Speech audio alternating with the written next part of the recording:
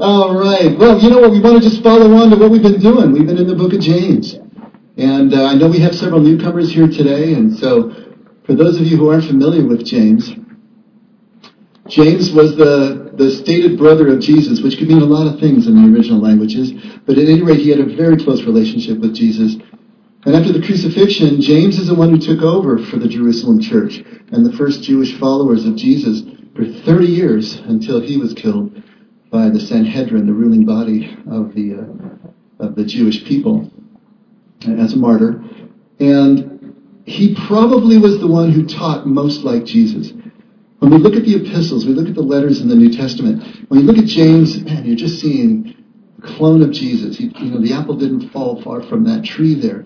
They really use a lot of the same imagery, and they're both very Jewish in terms of the way that they teach.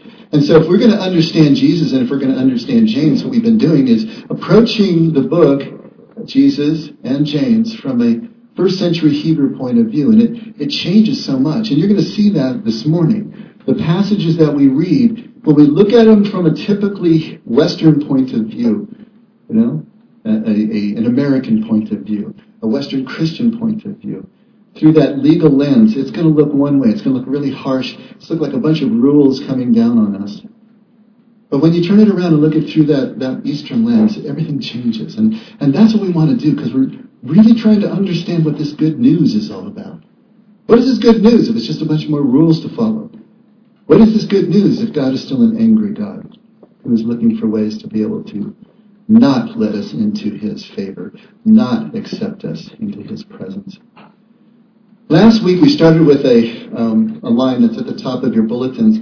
I wanted to put it up there again because it is so pivotal to me in terms of trying to understand this good news of Jesus. What if heaven, defined as God's acceptance of us, is not the end of our journey, but the beginning of our journey? Now that would be really good news. Now think about that for a second. We have been raised and taught, both by our families of origin, our parents, our teachers, our churches, society itself, that we are an incomplete person. That there's something that we need, we have to import, we have to acquire, we have to obtain in order to be complete, in order to be good enough, in order to meet a standard of approval, not only by our peers and our family, but also by God. And so we're on that hamster wheel, constantly trying to get to heaven, to be good enough for heaven. And even though, yes, we say that we're saved by grace so that none may boast, the reality of the matter is we're still on that hamster wheel. We are still looking for something that will make us acceptable in God's eyes. But what if that level of acceptance, that fulfillment, that abundant life that Jesus talks about is not coming at the end of our journey, but it's here right now? That's exactly what Jesus is trying to tell us. With all of his word pictures and stories and parables, his life, the way that he related to people, he's telling us it's all right here. He said specifically, the kingdom is not out there someplace. You're not going to find it by observation. Luke 17. It's entos in Greek, which means within, among, in the midst of, all at the same time. Or in his own language, Aramaic, it's legalmen, which literally means moving dynamically from inside to outside. We're not going to conform our way into kingdom. It's not an outside-in type of proposition. It's always inside out. And this is what Jesus is trying to get us to understand. We need to take the whole worldview that we have about life and turn it around 180 degrees. That's why so many of his sayings are so paradoxical, trying to get us to do that, trying to get us to understand that everything we need is already here. It's not out there someplace. You remember Dorothy and the Wizard of Oz? God, I love that movie. And some of you who are old enough to remember, they only showed it once a year on television, remember? Every year at the same time. A little black and white, 8-inch screen that we had. My sister and I getting popcorn, getting down to watch the flying monkeys. But here's the thing. Dorothy is pining. She is longing for something over the rainbow that's going to fulfill her life because she's in black and white Kansas and it's just not doing it for her, right? But when she gets to Oz, when she gets to full color, and when she meets all of the strange creatures and people and tasks and things that she has to do, when she finally brings back the broomstick of the Wicked Witch, and when she finally realizes that the wizard can't take her home anyway, that everything she needed was already on her feet. She had the ruby slippers. She could go home anytime she wanted to. But she had to figure out how they worked. I always remember the Scarecrow scene. That was always the most frustrating part of the movie. Well, why didn't you just tell her? You know? Well, yeah. Because she wouldn't have believed me. She had to find out for herself. This is every person's journey. You're all wearing ruby slippers. Look down, see? They're there. But nobody can tell you how they work. That's what you have to find out for yourself. And when she finally gets home again to black and white Kansas and she's looking at that same ring of faces, what does she say? Next time I go looking for my heart's desire, I'm not going to look any further than my own backyard. Because if it's not there, I never really lost it to begin with. Why do stories like The Wizard of Oz have such meaning and such depth for us? Why will that story be retold for as long as there are children in our midst? Because it is the exact analog of this spiritual journey we're taking. This psychological journey, this emotional journey, this journey from birth to death and everything in between. It's the same story that Jesus is trying to tell us. It's not out there someplace. It's right here. It's within. It's in your midst. We have to get this. If we could just get this one concept radically down deep, it would change everything. It would change everything about the way that we approach life. Because what if life is not about acquisition at all? How much of your time is spent trying to acquire things? What if it's not about that? What if it's about simply revealing what is already here? Very different proposition. Very different way about going through life. And James is trying to tell us the same thing. I know we read this last week, but just to get a little bit of a running start, if we look at James chapter 3, verse 13. Who among you is wise and understanding? Let him show by his good behavior his deeds in the gentleness of wisdom. But if you have bitter jealousy and selfish ambition in your heart, do not be arrogant and so lie against the truth.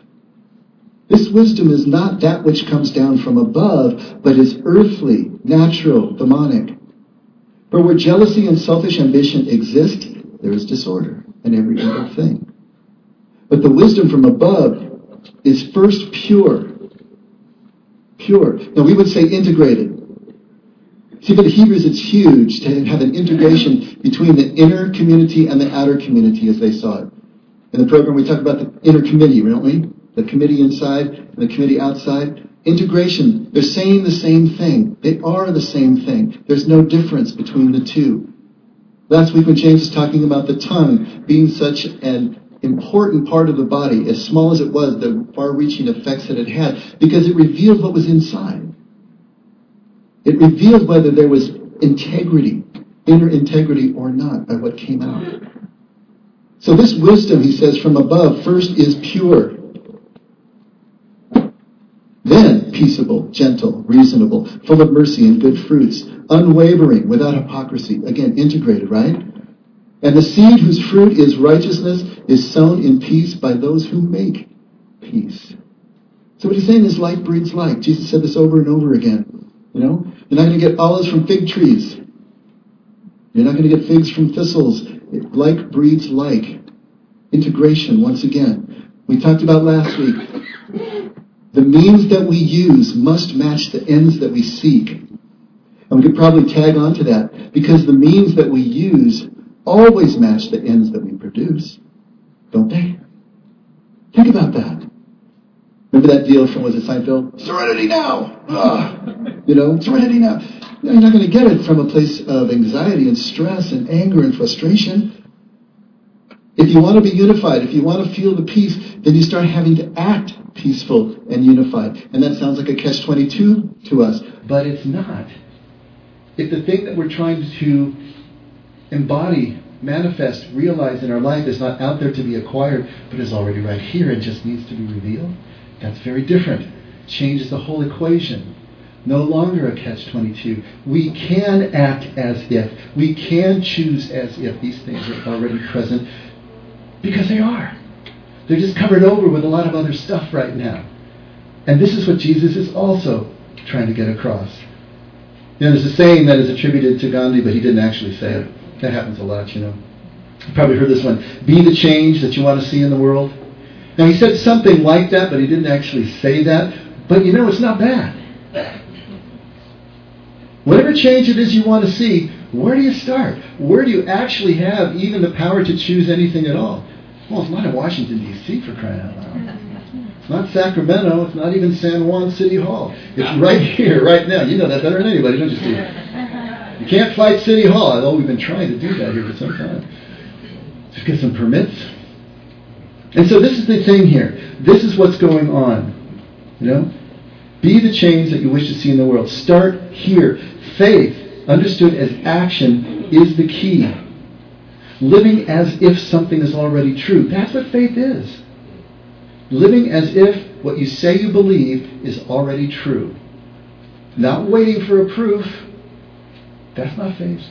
Faith is the action. Belief is idea only. Faith is the action that connects the idea to trust, which is the experience. And trust is where we need to go, because there will not be any lessening of your fear in life until you actually start to trust that there really is good news. That you're really going to survive this thing at the end of your life. Right? That's it. That's where we're going with all this. When I'm counseling couples, sometimes I tell them, because I can see that they're both in their trenches. Kind of like the frozen Western Front in World War I. They're in their trenches, and if you stick your head up, you might likely even get it shot off. So they're down in their trenches, and they're just holding out. And nobody's going to be the first one to stick their head up and get that thing shot off, let alone start to crawl out across no man's land to the other side and the other trench. And I said, where do you go from there? Who's going to be the first one? Be the spouse you want your spouse to be. How about that? Choose as if the relationship were already what you want it to be. Live as if that were true. And it's your best chance for realizing that it can be. Yes, you have the other person who's going to make the same choice. But your worldview will change as you live as if. And that's what this is all about. It's not about following rules. It's not about obedience. We've been hammering that over and over again. It is so important for us to understand. You can't follow rules into kingdom. You cannot follow rules into heaven. It's impossible. There's a whole different aspect at work here. Take a look as James continues. He follows on with this thought. Chapter 4, verse 1. What is the source of quarrels and conflicts among you? Okay, now, epistles are letters. And letters address issues. It was a big deal to write a letter in the ancient world. It was expensive. You just didn't go to Staples and buy some paper and type it out and print it. You couldn't even just write it with a pen. The only materials for writing, paper wasn't invented yet in the first century. These were animal skins. It was papyrus, which was laboriously created out of reeds, marsh reeds in low-lying levels. And inks were made out of animal secretions and shellfish and all sorts of crazy stuff. It was a difficult thing to write a letter. You wrote a letter if you needed to write a letter. You wrote a letter to address a certain problem. There is a problem here in this community that James is addressing. So there are quarrels and conflicts. There's something going on, and he's trying to teach them, how do you deal with it? But like a Jeopardy game, we only get the answers and not the questions, because they're not going to restate the problem. Everybody knows what the problem is. But what's the source of quarrels and conflicts among you? Is not the source your pleasures that wage war in your members? So he's saying the source of all these quarrels is your pleasures. Right? You lust and do not have, so you commit murder. You are envious and cannot obtain, so you fight and quarrel. You do not have because you do not ask. You ask and do not receive because you ask with wrong motives, so that you may spend it on your pleasures. Okay, now that sounds pretty harsh. That sounds pretty damning there, doesn't it? If we don't take this and then turn it around and start to look at it from a Hebrew point of view, we're going to miss what's really going on here. And what I want to do is just read you a parallel passage from Jesus' teaching so you can hear. Jesus puts in a key phrase. that James leaves out, because by James' time, everybody knew. It's kind of like me saying, is it legal to drink, is it legal for a 21-year-old to drink in the state of California? Let me put that a different way. Is it legal for someone under 21 to drink in California? And you would say, no. Water? See, we automatically put in alcoholic beverages because we know the context of the question. If James says, you do not have because you do not ask, and when you ask, you do not receive because you ask with wrong motives, there's a key phrase there, in my name, that is left out. Because by this time, everybody knows that it's there. Jesus, at John 16, in that day, which day? The day that I come back to you. This is when they're all freaking out because he's telling them that he's going to the cross. He's telling them that he's not going to be physically with them anymore. But he says, when I come back, on that day, you will not question me about anything. Truly I say to you, if you ask the Father for anything in my name, he will give it to you. Until now you have asked for nothing in my name. Ask and you will receive, so that your joy will be made full. He adds that critical piece, in my name. It doesn't really make any sense in James, just written the way it is. And it leaves us open to all sorts of crazy interpretations, ones that go too far. The whole name it and claim it thing, and I want to be gentle here for any of you who feel that way, but it's not just about naming something and claiming it. Or if we just tack in Jesus' name on the end of a prayer like we do, I do, we all do. But it's not a superstitious, just mantra that we say. In Jesus' name, we just say those words and somehow magically they're going to make all our dreams come true. That's not what this is about at all. The word for name in Hebrew is Shem. And Shem means name, but really if you go back to its roots, what it really means is light or sound. It's the essence or character of something. It's the smallest integral part of something.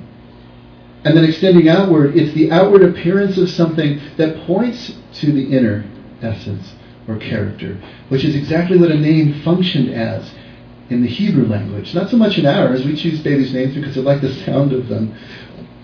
But a Hebrew name was always significant. It meant something. And it pointed to the inner character, the inner essence. So Jesus is saying, if you ask my Father for something in my essence, in my character, in my reputation. In other words, if you ask the Father exactly the same thing that I would ask, isn't that the definition of an answered prayer? You have not done this, he says. You haven't asked in my name. In other words, you're not living your lives the way I live my lives, and so your prayers are not going where you want them to go yet, because you're not living this life as I live it. How did Jesus live it? He lived it as if the Father's love was really perfect. He lived it as if the Father was really already present. As if kingdom, which is the connection, the quality of life that we can have when we're connected to that presence, we're already here and now and within. He lived that way. He chose that way. He loved that way. He related that way. And he says, if you will live that way, pray that way, then the same thing is going to happen to you. And James says if you pray with wrong motives, it's not going to be answered. What are the wrong motives? Wrong motives are fear-based motives. Wrong motives are motives that are based in the need to acquire something that we think we need to be whole. So many of our prayers are petitionary. And our petitionary prayers are trying to feed that black hole within ourselves. And Jesus is saying that's not the way it works. You don't have a black hole within yourself. You've taught yourself that you do. Others have taught that you do. But really what's in there is the presence of my Father, the presence of Spirit. And if you could just uncover all this stuff, you'll find that that's true. And when you pray, ask for things that you are already living as if they were true. That's an answered prayer. Jesus is trying to get us to understand this. Remember last week I told you the story about the woman and her dog? Actually, it was a woman and her husband's dog. She was trying to blend the family. She had 2 kids. He had the big black lab, and they were trying to blend the family, and the dog was just wreaking havoc, and she really didn't like this dog. In fact, Steve asked me, was that really a true story, or did you just make that up? It was a real story. Yeah.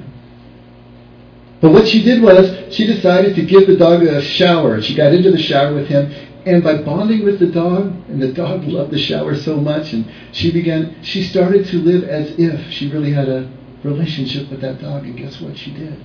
I had a friend, there was a woman at work that she just could not stand. All she had to do, the other woman, was walk around the corner of the cube farm, and her blood pressure went up 20 points. It was just something about her. And she had a choice. She could act on those feelings, those negative feelings about this woman, keep her distance, or she could go the other way, which she did, killed her with kindness, and now they're best friends. It does work that way. You ever notice how people, when you first meet, they might be a little odd looking, but they get cuter as you get to know them better? Have you ever noticed that? Yeah. They really do. It's like all that stuff just kind of goes away because you start to see the inner person if you will just give them a chance. Give them a chance. Act as if they're a beautiful person, and then you find out they really are. Most people are. This is what James is trying to get across to us. This is what Jesus is trying to get across to us. If you can just make that turn, choose as if. At John 14, Jesus says, whatever you ask in my name, in my Shem, my character, I will do, so that the Father may be glorified in the Son. If you ask me anything in my name, I will do it. And then he says, if you love me, keep my commandments, which is basically the exact same statement. To keep Jesus' commandments is to pray in his name. Because you're praying in his character, you're praying in his essence, the way that he would live. Mark 11:24, therefore I say to you, all things for which you pray, ask, believe that you have received them, and they will be granted to you. Now, does that mean I just believe that I'll receive? Because that's starting to sound like name it and claim it again. But remember, in the ancient languages, belief is never separated from trust. If you really want to get to the essence of what's going on here, anytime you see the word belief or faith in the New Testament, substitute the word trust, and you'll get a lot closer to what's going on here. Jesus is saying, therefore I say to you, all things for which you pray and ask, have trust. Or first, I guess, have faith. Choose as if they are already present in your life, and they will be granted to you. You'll find out that they are. It's the same concept. At Matthew 7, Jesus says, ask and it will be given to you. Seek and you will find. Knock and it will be opened to you. We've gone through this before, but just very quickly. To ask, selu, which is related to selah, which is to pray, which is to incline toward, to wait expectantly for something to happen, to clear a space. It's a hunting term. Clear a space, set a trap, retreat into the blind, wait expectantly for something to happen. Selah is pray. Selu is to ask, but with that same cleared space, that same intensity. It's more like a police interrogation. You're really, really intent on getting this answer. It calls up the idea of desire. That you want something so bad you can taste it. And then to seek, be'ah, is to search diligently, again, from inside to outside. Not out there someplace. In here. Uncover, find out what's there. Let it then permeate out and change the way that you choose and the way that you relate. Knock, kosh, which is really an interesting word because it means literally to strike a note or to hammer a tent peg. We think, what does that have to do with knocking? Well, it's a sound. But more importantly, to strike a note is to actually put it out there in the vibrations where other people can hear it. To put a tent peg down to build a tent is to create a space in which people can actually live. It's to make something manifest. To knock is to make it manifest. And so with the desire that starts the asking to the deep search that goes from inside to outside, and then it's manifest in your life, Jesus is giving us a 3-step way of actually making manifest these kingdom principles in our lives. For everyone who asks receives, and everyone who seeks finds. And to him who knocks it will be opened. See how this is starting to work. Look where James follows at verse 4. He starts to lay back into the people again. There must have really been something going on in this community. You adulteresses, do you not know that friendship with the world is hostility toward God? Therefore, whoever wishes to be a friend of the world makes himself an enemy of God. Or do you think that the Scripture speaks to no purpose? Quote, he jealously desires the Spirit which he has made to dwell in us, but he gives a greater grace.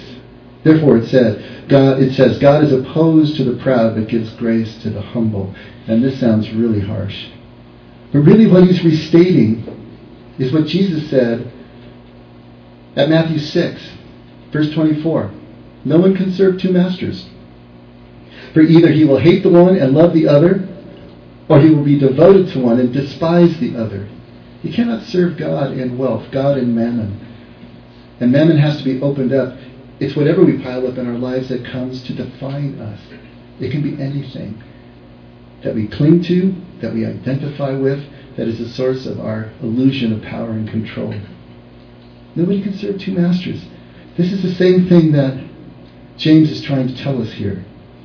At Matthew 12, Jesus says, and knowing their thoughts, Jesus said to them, any kingdom divided against itself is laid waste, cannot stand. And any city or house divided against itself will not stand. So these terms that James is using to illustrate exactly what Jesus is talking about needs a little bit of kind of translation, I suppose. This idea of the enemy of God if you're not in friendship with God. The enemy, Be'el-Debaba in Aramaic. I just love saying that word, Be'el-Debaba. Sounds like a door should be opening sometimes. But it does mean someone who is different than you. Someone that you don't get. Someone who is not of your kin. Someone who stands outside of your culture, your ethics. It's someone that is not in close connection with you. And so that's what he's saying here. If you continue to live this way, and the world is a metaphor for this system of acquisition, this system of material things that we think that we need, and we're constantly on that hamster wheel. If you're involved in that, then you are not in kinship with God, because God is not of that ilk. There's a whole different way of approaching life that God is about, that starts from abundance and not from a place of need. And so it's not that God is withholding. It's not that God is keeping you out. It's different than that. It's that you cannot see what God is about as long as you are in that space, in that headspace. That's what he's talking about. This idea of adulteress that he calls them. This goes back to the basic imagery that Israel always had of the nation of Israel being the bride of Yahweh. Later on, that was brought forward to the church, where the church was the bride of Christ. And so to go aside from that image of what a true marital relationship is all about is what he's trying to get them to understand. You've been brought in to the very family of God.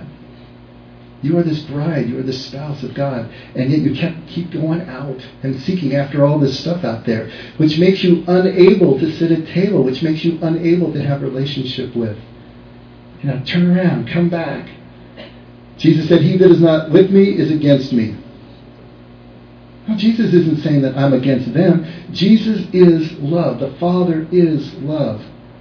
Love is the only means by which we can realize a love relationship, by which we can finally get to this experience of perfect love, which is the only thing that really drives out the fear.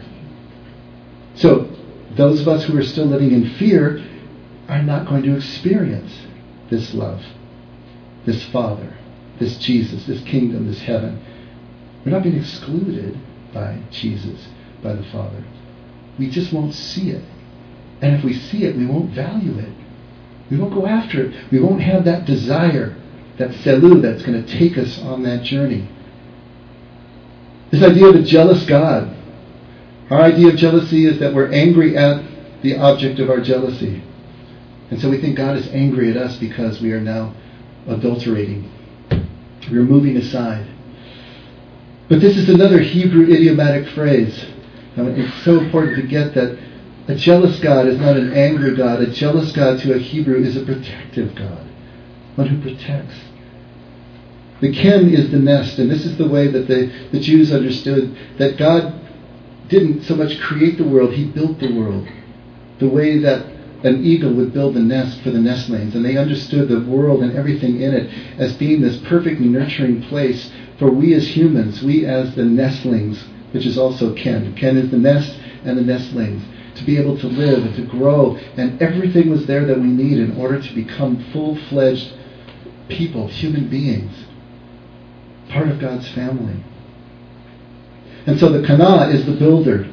God is the builder, and kana is the jealous part.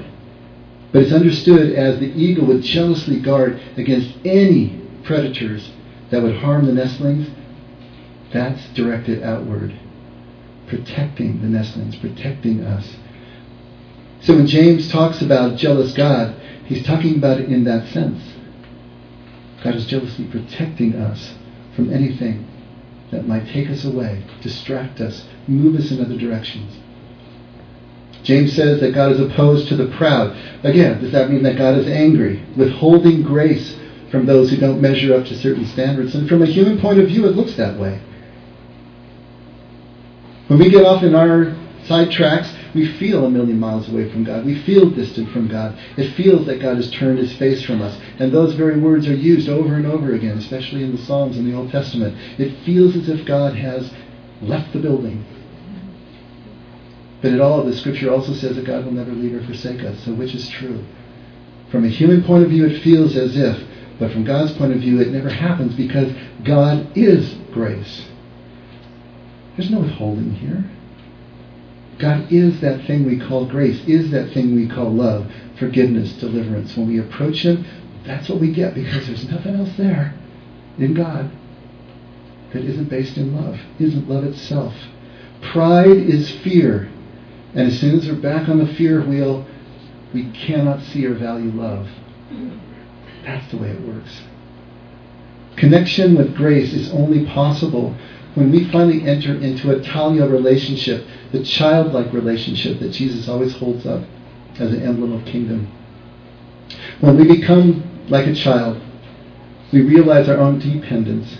We realize and celebrate our own vulnerability. When we can see things first as we saw them as children and wonder in them and take delight in them again. And talia doesn't just mean child, but it also means bondservant or domestic slave. When we put the two together, because what the child doesn't have is a choice. The child just is what the child is, right? Until it gets old enough to be an adult.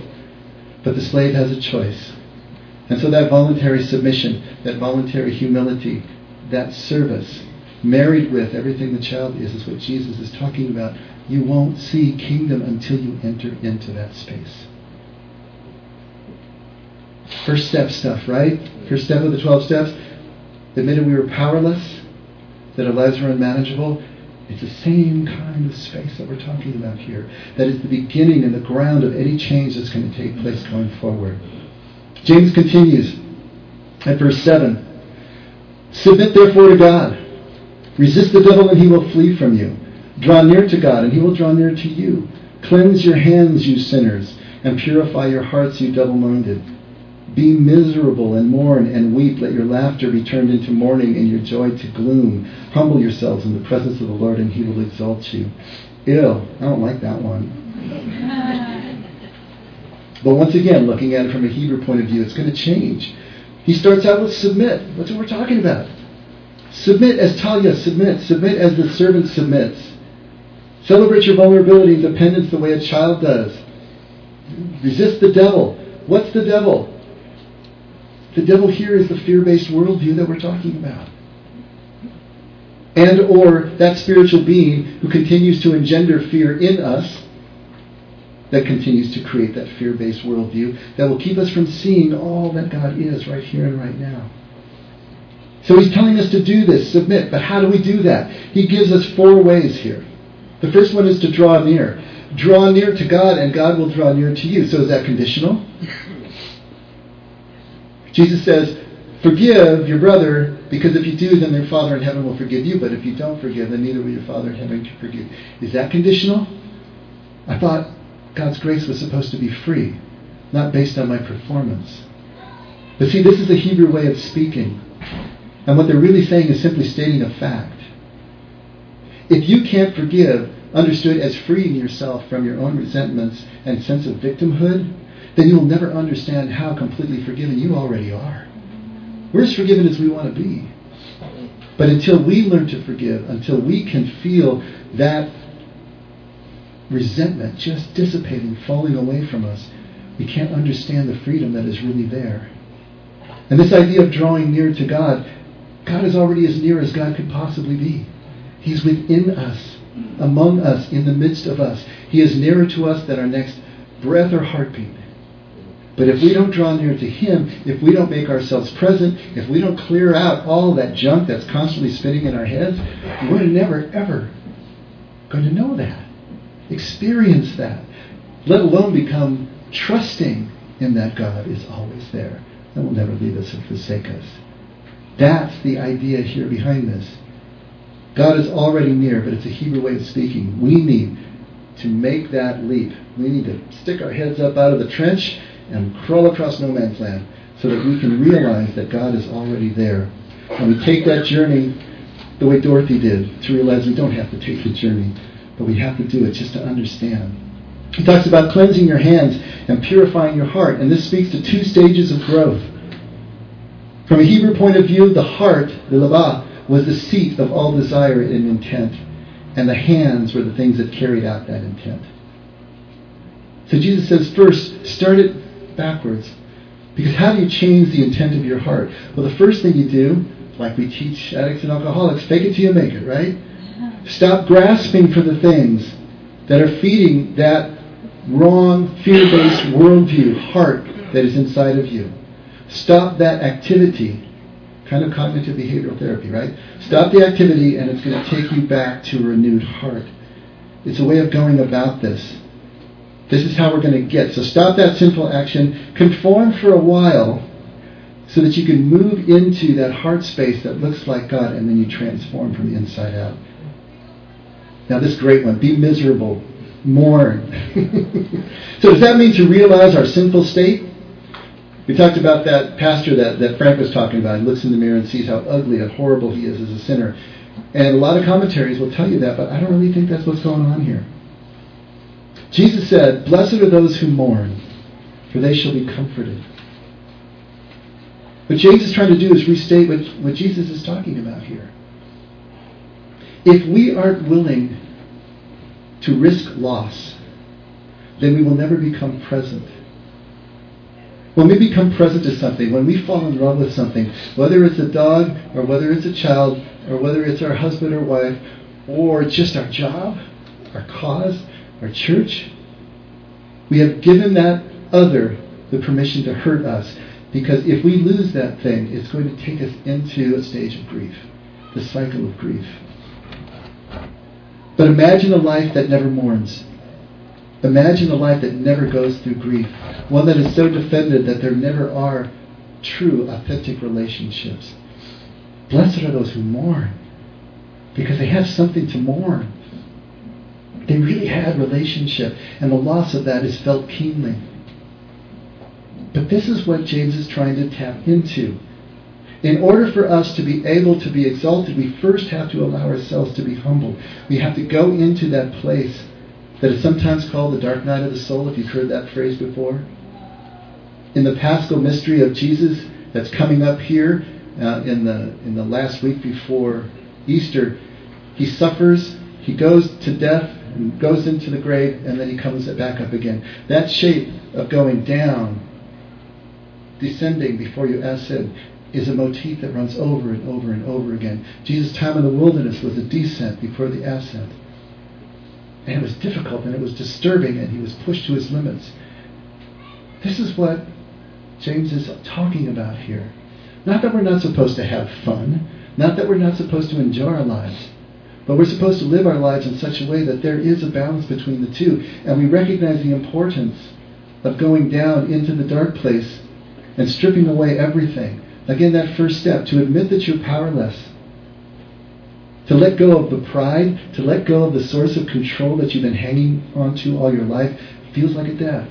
You mourn that loss. But if you don't do it, you can never get out to the other side to find out what really is going on in life, where the real source of power is in life. You have to experience that mourning first, that death first, that grief first, that descent first.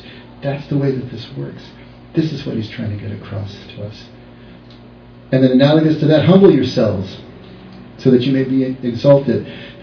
Jesus stated this paradoxical way of living life over and over again. It's the exact opposite of our way, our worldview, where we're always striving to obtain. We want the graph to always be on an upswing, right? Never want it to go the other way. Why would we work down the ladder of success in order to work up the ladder of success? See, we don't get this. But this is what Jesus is trying to get across. This is what James is trying to get across. And I wanted to read a little passage from a completely different tradition. This is from Chinese tradition. And when I do this, sometimes people ask, well, why are you going outside? Well, I don't read anything from another tradition unless it's saying what Jesus says. But sometimes when you read something in someone else's words from a very different worldview and point of view, it just really brings things alive. And for me, this works, and I hope it works for you. If not, it'll only hurt for about 5 minutes. This is from the writings of Chuang Tzu. Chuang Tzu lived about the 4th and 3rd centuries BCE. So that's like 350 years before Jesus in China. He writes, "Is there to be found on earth a fullness of joy, or is there no such thing? Is there some way to make life fully worth living, or is this impossible? If there is such a way, how do you go about finding it? What should you try to do? What should you seek to avoid? What should be the goal in which your activity comes to rest? What should you accept? What should you refuse to accept? What should you love? What should you hate? What the world values is money, reputation, long life, achievement. What it counts as joy is health and comfort of body, good food, fine clothes, beautiful things to look at, pleasant music to listen to. What it condemns is lack of money, a low social rank, a reputation for being no good, and an early death. What it considers misfortune is bodily discomfort and labor, no chance to get your fill of good food, not having good clothes to wear, having no way to amuse or delight the eye, no pleasant music to listen to. If people find they are deprived of these things, they go into a panic or fall into a despair. They are so concerned for their life that their anxiety makes life unbearable, even when they have the things that they think they want. The very concern for enjoyment makes them unhappy. The rich make life intolerable, driving themselves in order to get more and more money, which they cannot really use. And in so doing, they are alienated from themselves and exhaust themselves in their own service, as if they were slaves of others. The ambitious run day and night in pursuit of honors, constantly in anguish about the success of their plans, dreading the miscalculation that may wreck everything. Thus they are alienated from themselves, exhausting their real life in service of the shadow created by their insatiable hope. The birth of a man is the birth of his sorrows. The longer he lives, the more stupid he becomes, because his anxiety to avoid unavoidable death becomes more and more acute. What bitterness. He lives for what is always out of reach. His thirst for survival in the future makes him incapable of living in the present. This was written 2,300 years ago. It could have been written yesterday. Is that amazing? I love this about literature. People don't change. The only thing that changes is technology. But people are the same. The way we live our lives, the things that afflict us and affect us and draw us are so much the same. I cannot tell if the world considers happiness. I cannot tell if what the world considers happiness is happiness or not. All I know is that when I consider the way they go about attaining it, I see them carried away headlong, grim and obsessed in the general onrush of the human herd, unable to stop themselves or to change their direction. All the while they claim to be just on the point of attaining happiness. For my part, I cannot accept their standards, whether of happiness or unhappiness. I ask myself if all their concept of happiness is anything or any meaning whatever. My opinion is that you never find happiness until you stop looking for it. My greatest happiness consists precisely in doing nothing whatever that is calculated to obtain happiness. And this, in the minds of most people, is the worst possible course. I will hold to the saying that perfect joy is to be without joy. Perfect praise is to be without praise.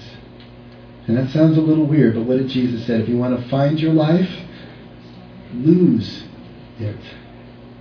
If you ask what ought to be done and what ought not to be done on earth in order to produce happiness, I answer that these questions do not have an answer. There is no way of determining such things. Yet at the same time, if I cease striving for happiness, the right and the wrong at once become apparent all by themselves. Why should that be so? If I cease striving for happiness, right and wrong become apparent. Why? Because suddenly there's no more conflict of interest that is driving your choices one way or another. You can see clearly what needs to be done. You no longer focus on the outcome that takes you away from the present moment, where if you were really here, you could see it clearly. To let go of the need for something out there, that your choices just become a means to that end, a means that don't match that end, you're never going to get there. This is what Chuang Tzu is saying. This is what Jesus is saying. This is what James is saying. Contentment and well-being at once become possible the moment you cease to act with them in view. That should be on our refrigerators. Contentment and well-being at once become possible the moment you cease to act with them in view. And if you practice non-doing, Wu Wei in his language, you will have both happiness and well-being. This is how I sum it up. Heaven does nothing. Its non-doing is its serenity. Earth does nothing. Its non-doing is its rest. From the union of these two non-doings, all actions proceed. All things are made. How vast, how invisible this coming to be. All things come from nowhere. How vast, how invisible, no way to explain it. All beings in their perfection are born of non-doing. Hence it is said, heaven and earth do nothing, yet there is nothing they do not do. Where is the man who can attain to this non-doing? If you persist in trying to attain what is never attained, it is God's gift. If you persist in making effort to obtain what effort cannot get, if you persist in reasoning about what cannot be understood, you will be destroyed by the very thing you seek. To know when to stop. To know when you can get no further by your own action. This is a right beginning. See, all the striving that we do can only take us to the precipice. Now, that's okay, because at the precipice we actually can change. We can decide whether we're going to jump or not. It's kind of an all or nothing sort of deal. When you get up to the edge and you're looking down into the abyss, you can try to shrink back. But if you do, you'll never experience the falling. You never experience what it means to actually move into a relationship as radical as the perfect love that Jesus has for us in kingdom. It's all or nothing. You can let fall or you can hang on.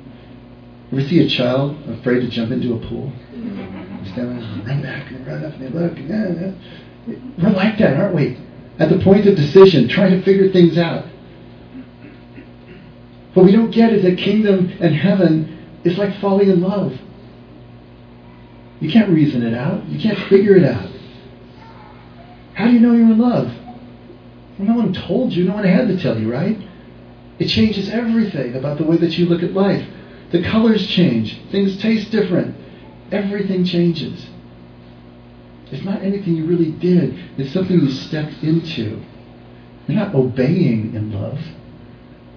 It's funny, last Wednesday night, Frank used an illustration, and as I was reading my notes from 5 years ago when I first did the series, I realized I used the same illustration. We're talking about falling in love. Frank said, what if you could have a book about falling in love? Told you exactly what to do. I don't know, what would the book say? Look longingly into the person's eyes. Buy flowers. Hold hands. Take a walk on the beach. I don't know. Where do you go from there? And if you did all these things, and it's kind of like one of those paint by numbers. You ever do a paint by numbers thing? You put the yellow here and this number, and you put the chartreuse over here. And at the end, if you stand far enough away, like about half a mile, and you squint, you can actually see the Lord's Supper, or whatever it is that you painted. The sad thing is, we're trying to live our love life like a paint by numbers painting. Like we're reading it out of a book. We're trying to follow the rules. We're trying to follow law. We're trying to do everything right so that we can be in this love relationship with God. And Jesus says it doesn't work that way. How could it possibly? How could it possibly? How could it be? Kingdom is love. Obedience is fear. Until we move from fear to love, we'll never see the kingdom. There are different qualities. We cannot use fear to get to love. The means that we use must match the ends that we seek. We just need to fall. Love sneaks up on us, hits us over the head. And once we've fallen, we know exactly what to do. And then we're not obeying anymore.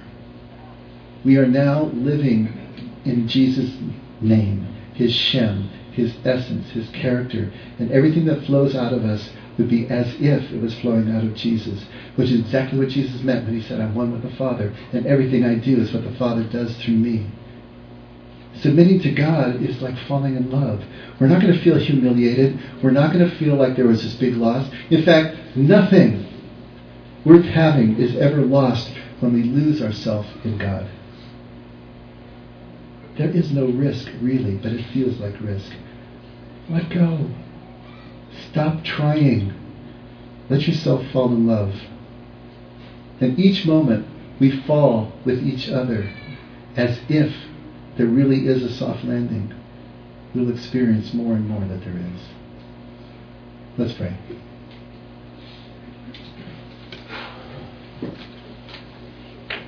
Father, you are our soft landing.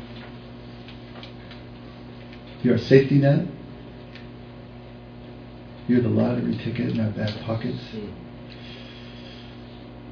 You are everything that can be had right here and right now. Help us to get the first glimpse of what that really means. Help us to be willing to take the first risk-filled steps toward the experience that will change everything. Thank you for loving us the way that you do, Lord. We can just express our gratitude and our amazement that you do. But you do. Let that change everything about the way that we live our lives. Help us to live as if your good news is really good. And let those chips fall where they may. Thank you, Lord, for loving us. We can only love because you love us first. In Jesus' name. Amen. Amen. Let's all stand.